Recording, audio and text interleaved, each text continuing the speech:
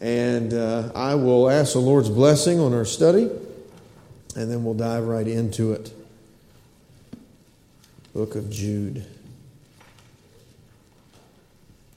Lord, would you bless now as we go to your word. Thank you so very much for teaching us. Lord, thank you for this epistle, Lord, of Jude. And we ask you now, Lord, this apostasy that we're learning about, that we're seeing examples of in the Scripture, that God, you would help us to glean from it and to learn from it. Holy Spirit, would you, again, teach us, please. We trust you now. We give you now this time. In your precious name, amen. You may be seated. We have made it all the way to about verse 9. We just touched on verse 9 last time. And we saw through verse 5, 6, and 7 examples of this apostasy that he was, in verse 3 and 4, that he was talking about contending for the faith and those that are going contrary to the faith or those that are going away from the faith. And he showed us examples of that, of those in Israel, in the wilderness, and those of the fallen angels, and those of Sodom and Gomorrah. Very much all very similar, going the way of their flesh.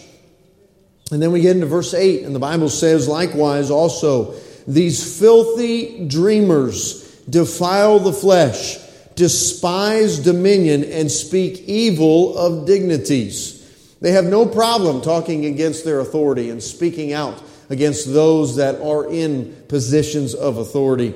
And it says, verse 9, yet Michael, the archangel, when contending with the devil, he disputed about the body of Moses, durst not bring against him a railing accusation, but said, the Lord rebuke thee. So in context here, he's talking about the fact that Michael, the archangel, when contending with the devil here, did not accuse him, did not point the finger at him, did not say, calling out his sin and all that. He said, the Lord will take care of you. The Lord will rebuke you. And what I believe God is teaching us is that oftentimes when we come away from the Word of God and we go in our flesh and in our mindset, what do we like to do?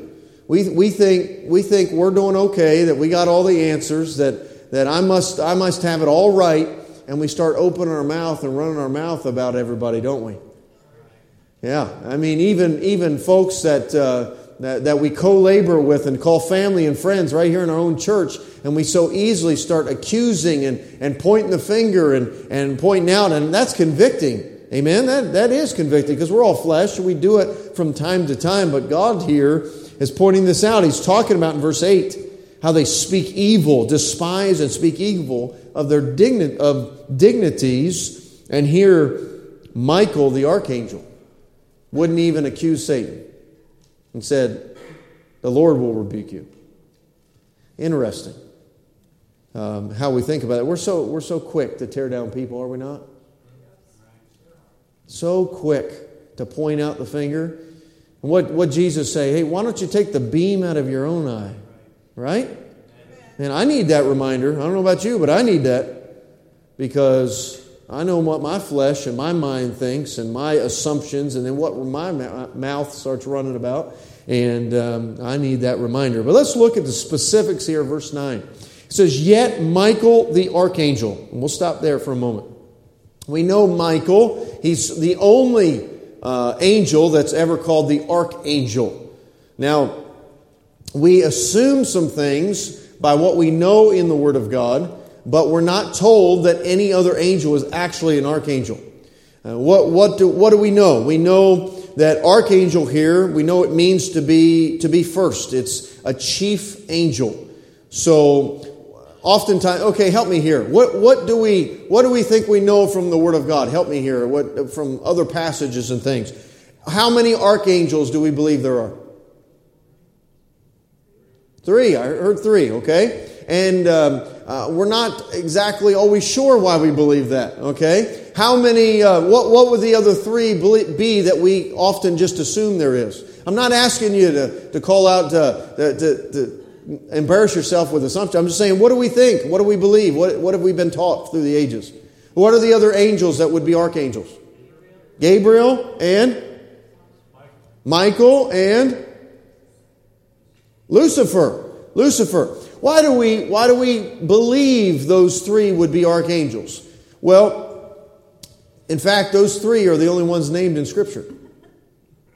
Those are the only three that are named. Now there's one that's called an angel in Revelation, but I believe that's talking about the devil because of the name, what it means, and all of that. But there's three that are named in Scripture here: Lucifer, Gabriel, and Michael. Now Michael's the only one that's called an archangel. We understand in the rapture we're going to hear the voice of an archangel, the trump of God and the voice of the archangel. Now, why? I don't really know. I wonder. Michael always seems to be the might of heaven. He's the prince of Israel. He went to, the Bible talks about him delivering Israel and helping Israel in different parts. Even in Revelation it talks about that. And in Daniel it talks about how Michael went to help Daniel at a time when another angel was trying to come visit him. And that was Daniel chapter 10. I'll speak more of that in just a moment. But we assume, excuse me, that there are three archangels because of the three named in Scripture. In fact, Daniel chapter 10, I won't have you turn there now, but if you'd like to read it later, Daniel 10 and Daniel 12 both talk about Michael. And what Daniel 10 says, that he's one of the chief princes.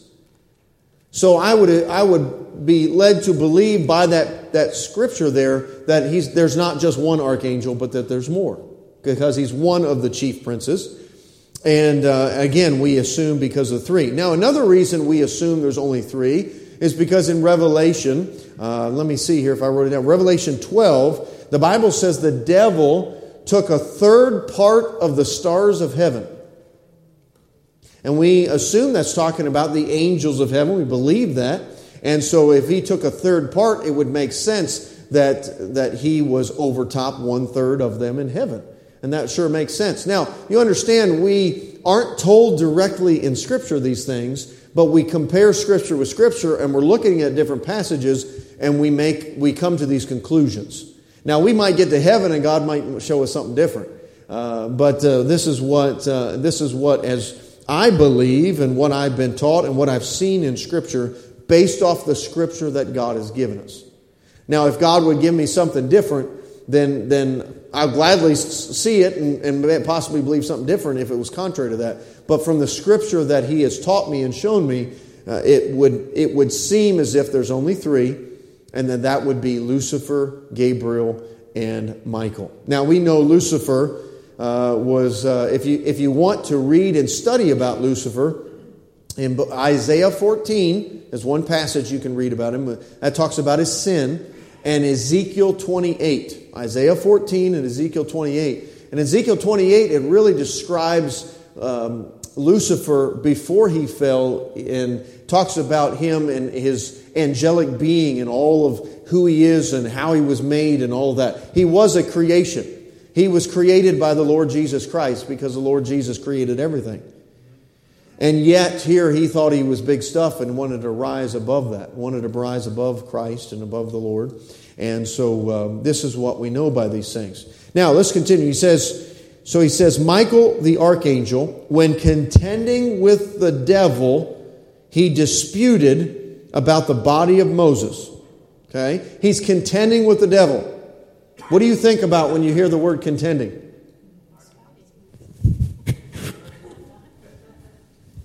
Right? Okay? So, now consider that. It's the devil, Lucifer, and Michael. Now, if they were both archangels, they would be somewhat comparison. All right? The arch meaning first or chief. Okay? We don't know that exactly, but we're putting that together. We do know that there's different rankings of angels. Okay, as I just referenced Daniel chapter 10, I would encourage you, if you'd like to read that later, look at verse 13. And Daniel talks about how an angel came to him in a time of prayer to give him a message from the Lord. And the angel says, Daniel, I would have been here sooner, but I was held up by the prince of Persia. And he said he held me, and I believe he gave a time frame in that, and I don't recall what that was. Maybe just a couple weeks. But he was held up for a while, and he says, I would have been here sooner, but I was held by the prince of Persia until Michael came to help me. And basically took my place, just moved me aside and went to town. All right? And the Bible describes that. So, as if Michael is stronger than some other angels. And that would make sense. Okay, God is clearly lays out different positions, different rankings through mankind. Okay, and even governments of man. Okay, God allows those to be. We need to remember that. The Bible talks about that. Even governments of men, God allows to be. And so the different ranking systems. So why wouldn't that be in heaven? So just some things to think about there, some considerations. Again, if you're going to look these things up, you can look at Revelation 12 that talks about the devil there and the third part of heaven. And you can look at Daniel 10 and Daniel 12 that talk about Michael quite a bit. And so it says here that he's disputing about the body of Moses. Don't you find that interesting? I do. I was thinking about that and thinking about that. No other passage in Scripture gives us any inkling about this.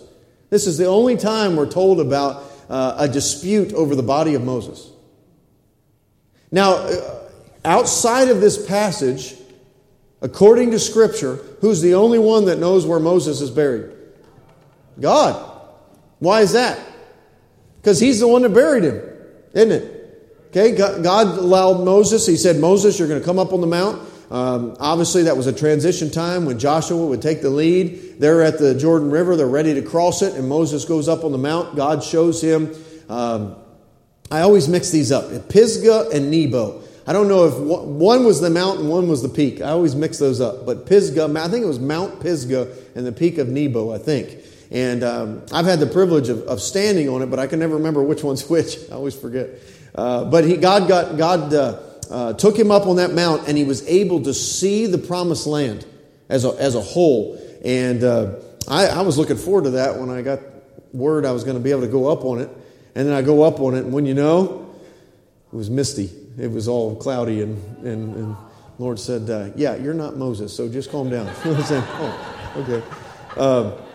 And so, did Hunter get to, do you know if Hunter got to, Brother Kidwell would get to cross the river and look over in Jordan at all? Do you know? Okay, great.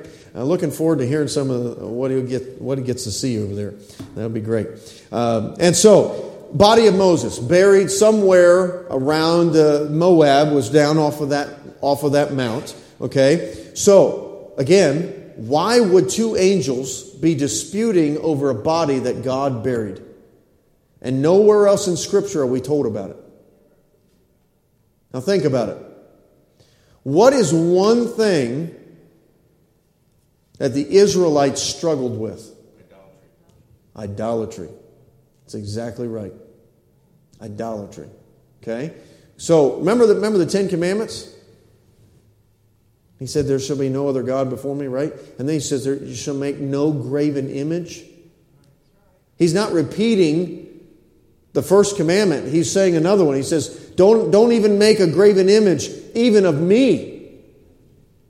Okay? Sometimes we misunderstand that, I believe. Sometimes, when I was a kid, I thought the golden calf was just a false god. But it wasn't. A calf meant strength. They were making an image of God with the golden calf. You don't watch God bring down all these plagues of Egypt and all that and watch him part the Red Sea and then a week later go off and serve another god. I mean, that doesn't make sense. I mean, I'm pretty simple, and I couldn't even comprehend that. I mean, I have a hard time comprehending all this last year of all that God has done in my life and in my heart and how I could serve something else. And them getting to see it firsthand, the miracles of God with the plagues. And then so the golden calf was really an image portraying God. But God said that's not to be. Okay, how do you take an almighty, infinite God and put him into an image? Right? So you can't. And that was God's teaching there behind that. So is it possible that the devil wanted to take the body of Moses and bring it up or resurrect it or even take his bones or something about him and make it an idol for the Jewish people to worship? Because but God says clearly in Deuteronomy, there will never be another prophet like Moses. Moses was a great man, especially in the eyes of those that followed him in the Jewish, the lineage there coming down. Moses is one of my favorite Bible characters because he was a real guy, but he knew God personally. He had some struggles. He was a man of sin. He had some difficulties, but he knew God. And because of his relationship with God that he chose, you look at Hebrews 11, he chose that. And because of his choice, God allowed him to do some great and wonderful things in his power. And so you can imagine using the body of Moses as an idol would certainly get the Israelites off track. Okay, even just like the golden calves. The golden calf was just one time there at the mount, at the bottom of the mount after 40 days, right? But then later on, they had the calves of the north and the two different calves in the northern kingdom, and that was on down the road a little bit. Now, if it wasn't for idol worship, could it also have been? When was the one time that the body of Moses was seen again? The Mount of Transfiguration. Didn't God resurrect Moses and bring Elijah back to be seen next to him? And Peter, James, and John recognized them. Now, if it was just their spirit that showed up, how did they recognize him? I believe it was their bodies. Because that's how we recognize. That's how humans, that's how we understand that. Okay, it doesn't say that Moses started necessarily declaring everything to them. It says that the Lord was speaking with them, but they recognized him. And God resurrected Moses' body for that purpose. Is it possible that the devil wanted to interfere with that? Yes, it's very, very possible. So as we consider these things, think about the Mount of Transfiguration. And I believe here several months ago, I believe I preached on it. But there's images there that God used with those two men. Elijah, did he die? No, he went up in a chariot of fire, right? So Elijah would be a picture of those that are raptured up. Moses died, and God said the dead in Christ will rise first. That's a picture of those who are dead in Christ that will rise. And Elijah is a picture of those that will be raptured up. Okay? Not only, there's other pictures there as well, but that's one of them. And the devil trying to mess up some of these pictures and some of these understandings that we have, trying to mess with what the plan of the Lord is to get us off track. See, the devil doesn't necessarily have to point everybody to himself. But what he wants to do is get everybody away from God. Think about men. Think about you and me. And oftentimes we get so focused on ourselves, don't we? And the devil gets a victory on that when we take the focus off of God and the glory off of God and we put it on ourselves, because we're taking it away from God the Father and put it in Jesus Christ and put it on ourselves. And the devil has a victory with that. Now, there is a lot of satanic worship and people are actually doing that kind of stuff. And we look at that kind of odd, but the devil still wins and his plan is still, his purpose is still carried out when we take the glory away from the Father and put it even on ourselves. Okay, so consider those things. All right, so Michael the archangel, verse 9, when contending with the devil, he disputed about the body of Moses, durst not. That word durst, I had to look that up. Really, we might say he did not dare. He did not dare to bring against him a railing accusation. Durst not to bring against him a railing accusation, but said, the Lord rebuke thee. And we already spoke about that. And we'll continue on. Look what it says. But these speak evil of those things which they know not, but what they know naturally as brute beasts, in those things they corrupt themselves. Isn't that something? We're real good about talking about things that we have no idea about. Aren't we? Man, we spit off opinions and talk about this and talk about that. And I laugh at my children, because they're a reflection of me. And my kids will get talking about something, and one of them, in their pride, just sticks their chest out and is like, well, this and this and this and that. I think, you don't even know what you're talking about. But just be quiet. Simmer down a little bit. And then I get reminded, the Lord says, yeah, where do you think they learned that? Amen? From their mother. Moving on. Not even close. Amen. Moving on. Okay. So they speak evil of those things which they know not. Why do they know not? What happens is, what happens when we come away from the truth? When we leave what is spiritual, we go after what's fleshly. That's what we know, flesh. It's where we're comfortable oftentimes, because we follow our hearts, we follow our emotions. They speak evil of those things which they know not. What Corinthians talks about us being carnally minded, doesn't it? Not spiritual, not spiritually minded, not the things of God, but carnally minded. And oftentimes, now this is speaking of, I believe it's going to go into people that are unsaved here, but even people that are young in the faith that might, now I have a hard time with that. And I think the Holy Spirit's changing me a little bit. Oftentimes there's people that sneak in and they wear sheep's clothing, right? And it's a facade. And the devil's good about that. Bringing people into a church to look the part, to dress the part, to talk the part, and then later cause great turmoil. Okay? One of my jobs, one of my roles as your shepherd is to watch for that. And to protect that. It's not an easy thing. It's not very comfortable for me when I got to go after somebody and handle those situations, but it's one of the roles that a shepherd ought to do. Think about a shepherd watching sheep, and he's looking for that wolf. He's listening for him because he knows that they're out there. A wolf would love to pick off a few. Right? And so we have to understand these things. But it says, but these speak evil of those things which they know not. Why do they not know it? Because they're not saved. They're not regenerated.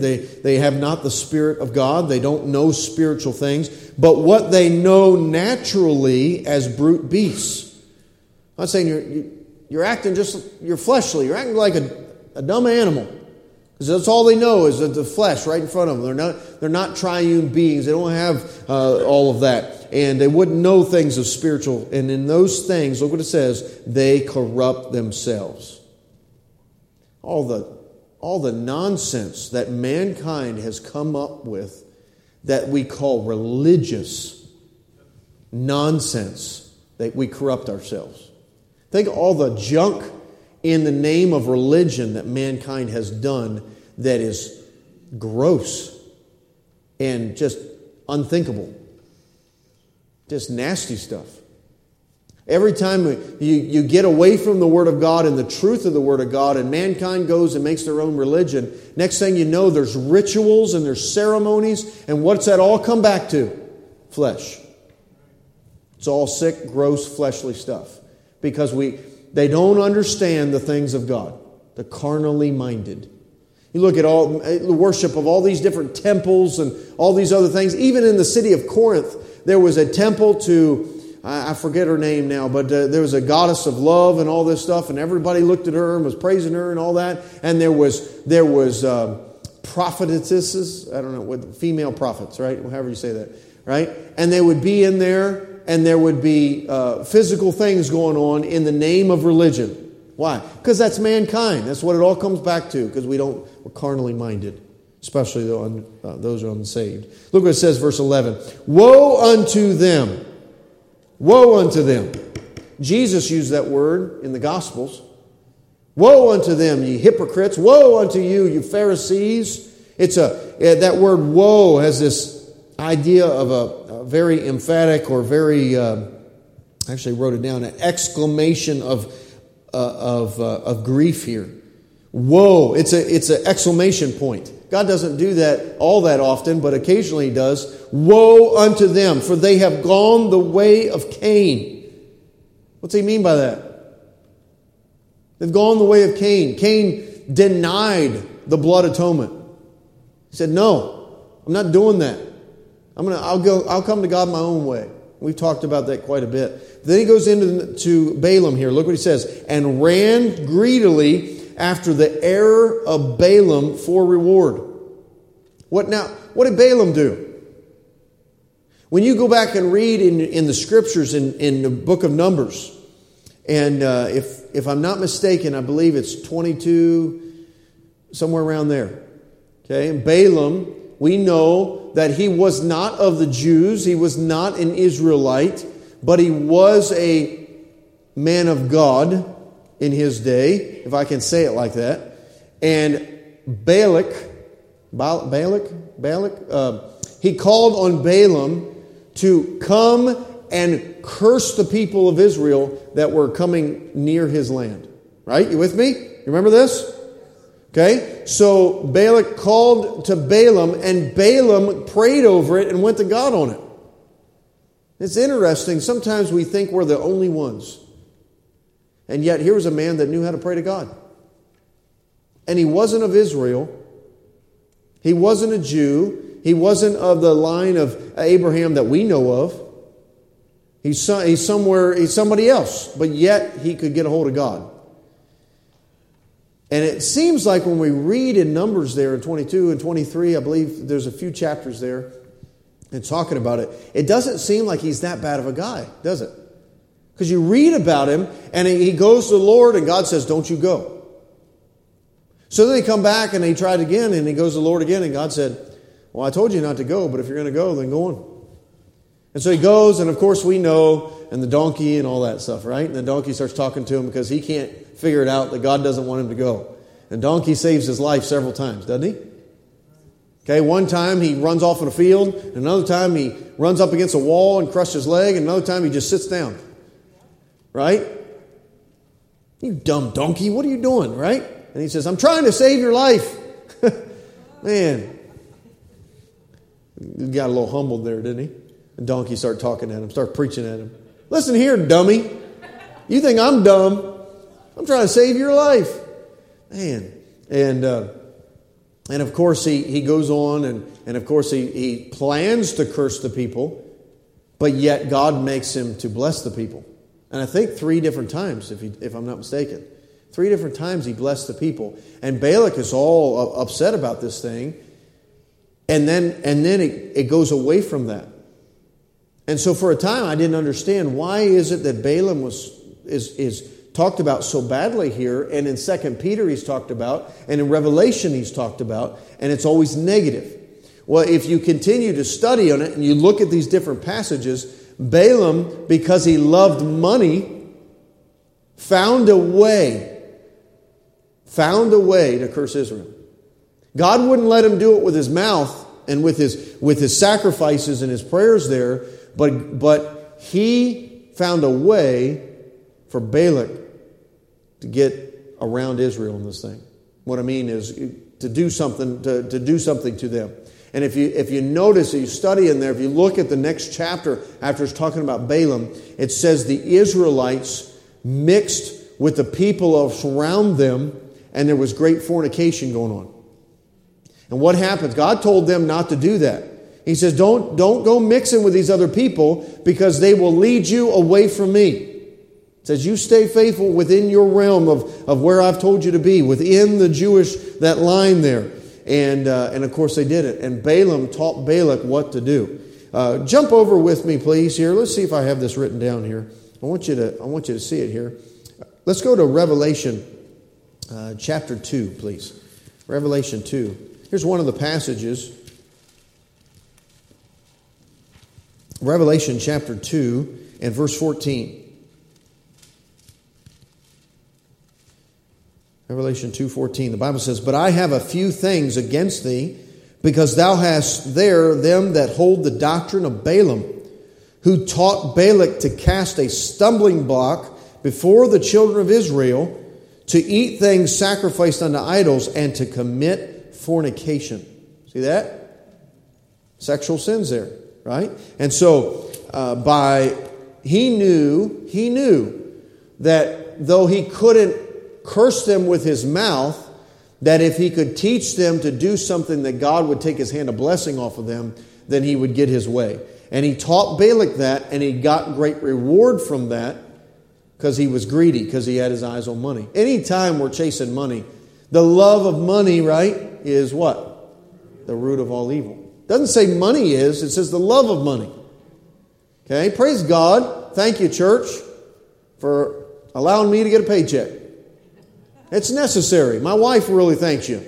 So we can eat some food. Amen? Have the heat on. But the love of money, because we make dumb decisions chasing a dollar, don't we? How many people have changed their lives and the lives of their family because they were chasing a dollar? Right? And Balaam did that here. It says, and ran greedily after the error of Balaam for reward. And then it says, and perished in the gainsaying of Korah, or Korah. In the Old Testament, it's Korah, Korah. Now help me here. What did Korah do? What happened with Korah?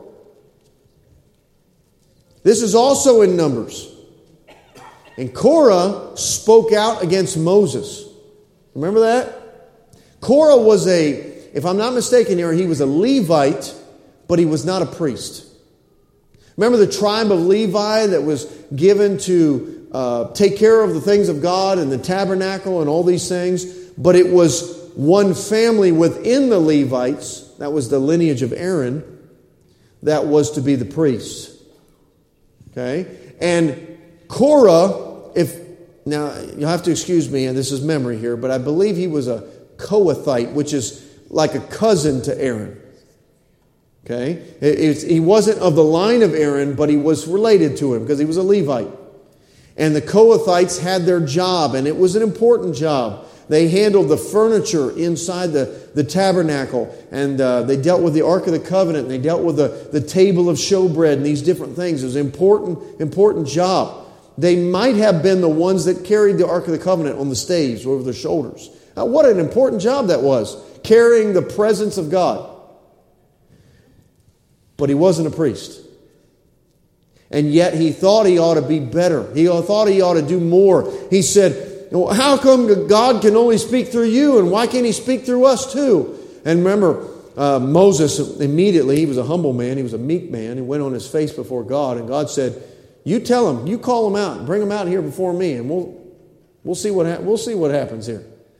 And they come out, and they're going to give their incense. That means they were going to act like a priest, burn incense before the Lord. And what did God do? Somebody help me now. What did he do? He opened the earth up and swallowed them up, didn't he? Moses said, God's going to do something, and if he does it common, if you die a common death, then this isn't of God. But if you die something uncommon, you'll know it's from God. And what did God do? He opened the earth up, swallowed them up. The Bible says they went down into the pit. That means they went straight down to hell and for everlasting. That's what the Bible says. And he took care of business because here's somebody that's calling out the man of God that God chose.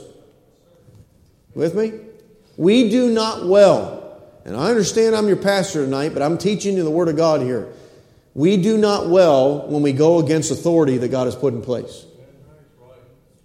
I don't care if it's in the family. I don't care if it's in the church or whatnot. And what happens is that we get people that they're looking for a position rather than a service. You with me? They're looking for a title or a position instead of being able to serve the Lord where God leads them. I've known people like this through the years of ministry. And I watched people that wanted to be a deacon because they wanted the title. They wanted to know all the ins and outs of all the church and the ministry. And they wanted to know these things and these things and these things. And before long, they done left the church and they're in some other church. Why? Because they didn't get their position. They weren't there to serve. They were there to have a name. You with me? Okay, that's not of God. We think we're big stuff and that we ought to have this position because, man, I can do this better than he can. No, remember that this is God's church. Amen? This is God's church. And He's going to lead, and He's going to direct, and He's going to put people in certain positions. And there's a reason why we have the pastoral staff we have. There's a reason why we have the deacons we have. And praise the God, we're united and God's glorified. But what happens is we as men can get prideful and think we know better, and that we work in and try to figure it out on our own and mess things up. And that's what Korah was doing. Trying to do it his own way. Listen,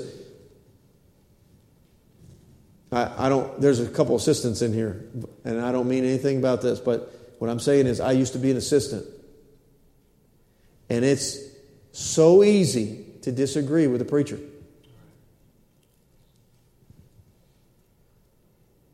I'm not making an accusation here or nothing. I'm just giving an example here. It's easy because God made us men and made us leaders. And it's easy to disagree. You know what the place of as assistant when he disagrees? Right here. That's right. Yep. Amen. Because God didn't set it up that way. I'm telling you what, I've had a pastor's heart for a while. I knew God wanted to do something with me. And yet, he left me underneath another man for 14 years. That's a long time in my mind. And I was itching. I was like, Lord, I know you're going to do something. Just when do you show me? And there was some different struggles along the way and different bumps. And I thought, surely now, God's going to do it now. And He didn't.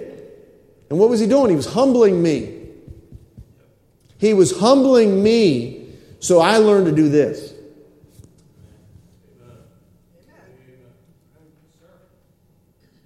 Because every great leader has to be a great follower. And I'm not trying to boost myself up. Please don't understand that. Please don't misunderstand me. I'm saying God chooses who He wants, and we need to get behind that. That's Bible. And He gives us that example over and over and over and over again. Even when God chose David, anointed him as the next king, God said, you got to wait. I promise you something, but you got to wait. And David said, I'm not going to lift my hand against the Lord's anointed. Even when he had opportunity twice to kill him. I ain't going to do it. Why? Because if I do it, I'll lose the blessing of God. Because it's not God's way. That's what He's teaching us here. Okay? Cain did it his own way. Balaam was chasing after money, doing it his own way. Korah trying to be something in religious atmosphere his own way. Gainsaying. I looked up that word, and it's a Greek word, antologia, and it means to dispute or to speak out against, to contradict. He was verbally opposing Moses and physically opposing Moses and coming out against the man of God. And what did God do? Took care of it. He did the same thing to Aaron and Miriam, didn't He? Because there was a time when Aaron and Miriam, his own flesh and blood, stood up and said, doesn't God speak through us? I mean, we're of the same family. And God said, you come out in front of the tabernacle right now. We're going to take care of this right now. And what did He do to Miriam? He says, poof, you're leprous. Teach you, I choose somebody, and that's who I'm going through. You trust me. It's easy think of Aaron and they're looking at their baby brother. Miriam's like, I put you in a basket in the river. You wouldn't be here if it wasn't for me. And look, you're the guy. That's our pride that comes out, isn't it? That's what God's teaching us here. We're way past time, but praise the Lord. God's teaching me a little bit through that today. And I pray you got fed as well in the Word of God. Hallelujah. Let's bow together and thank you for coming to church tonight. Lord, we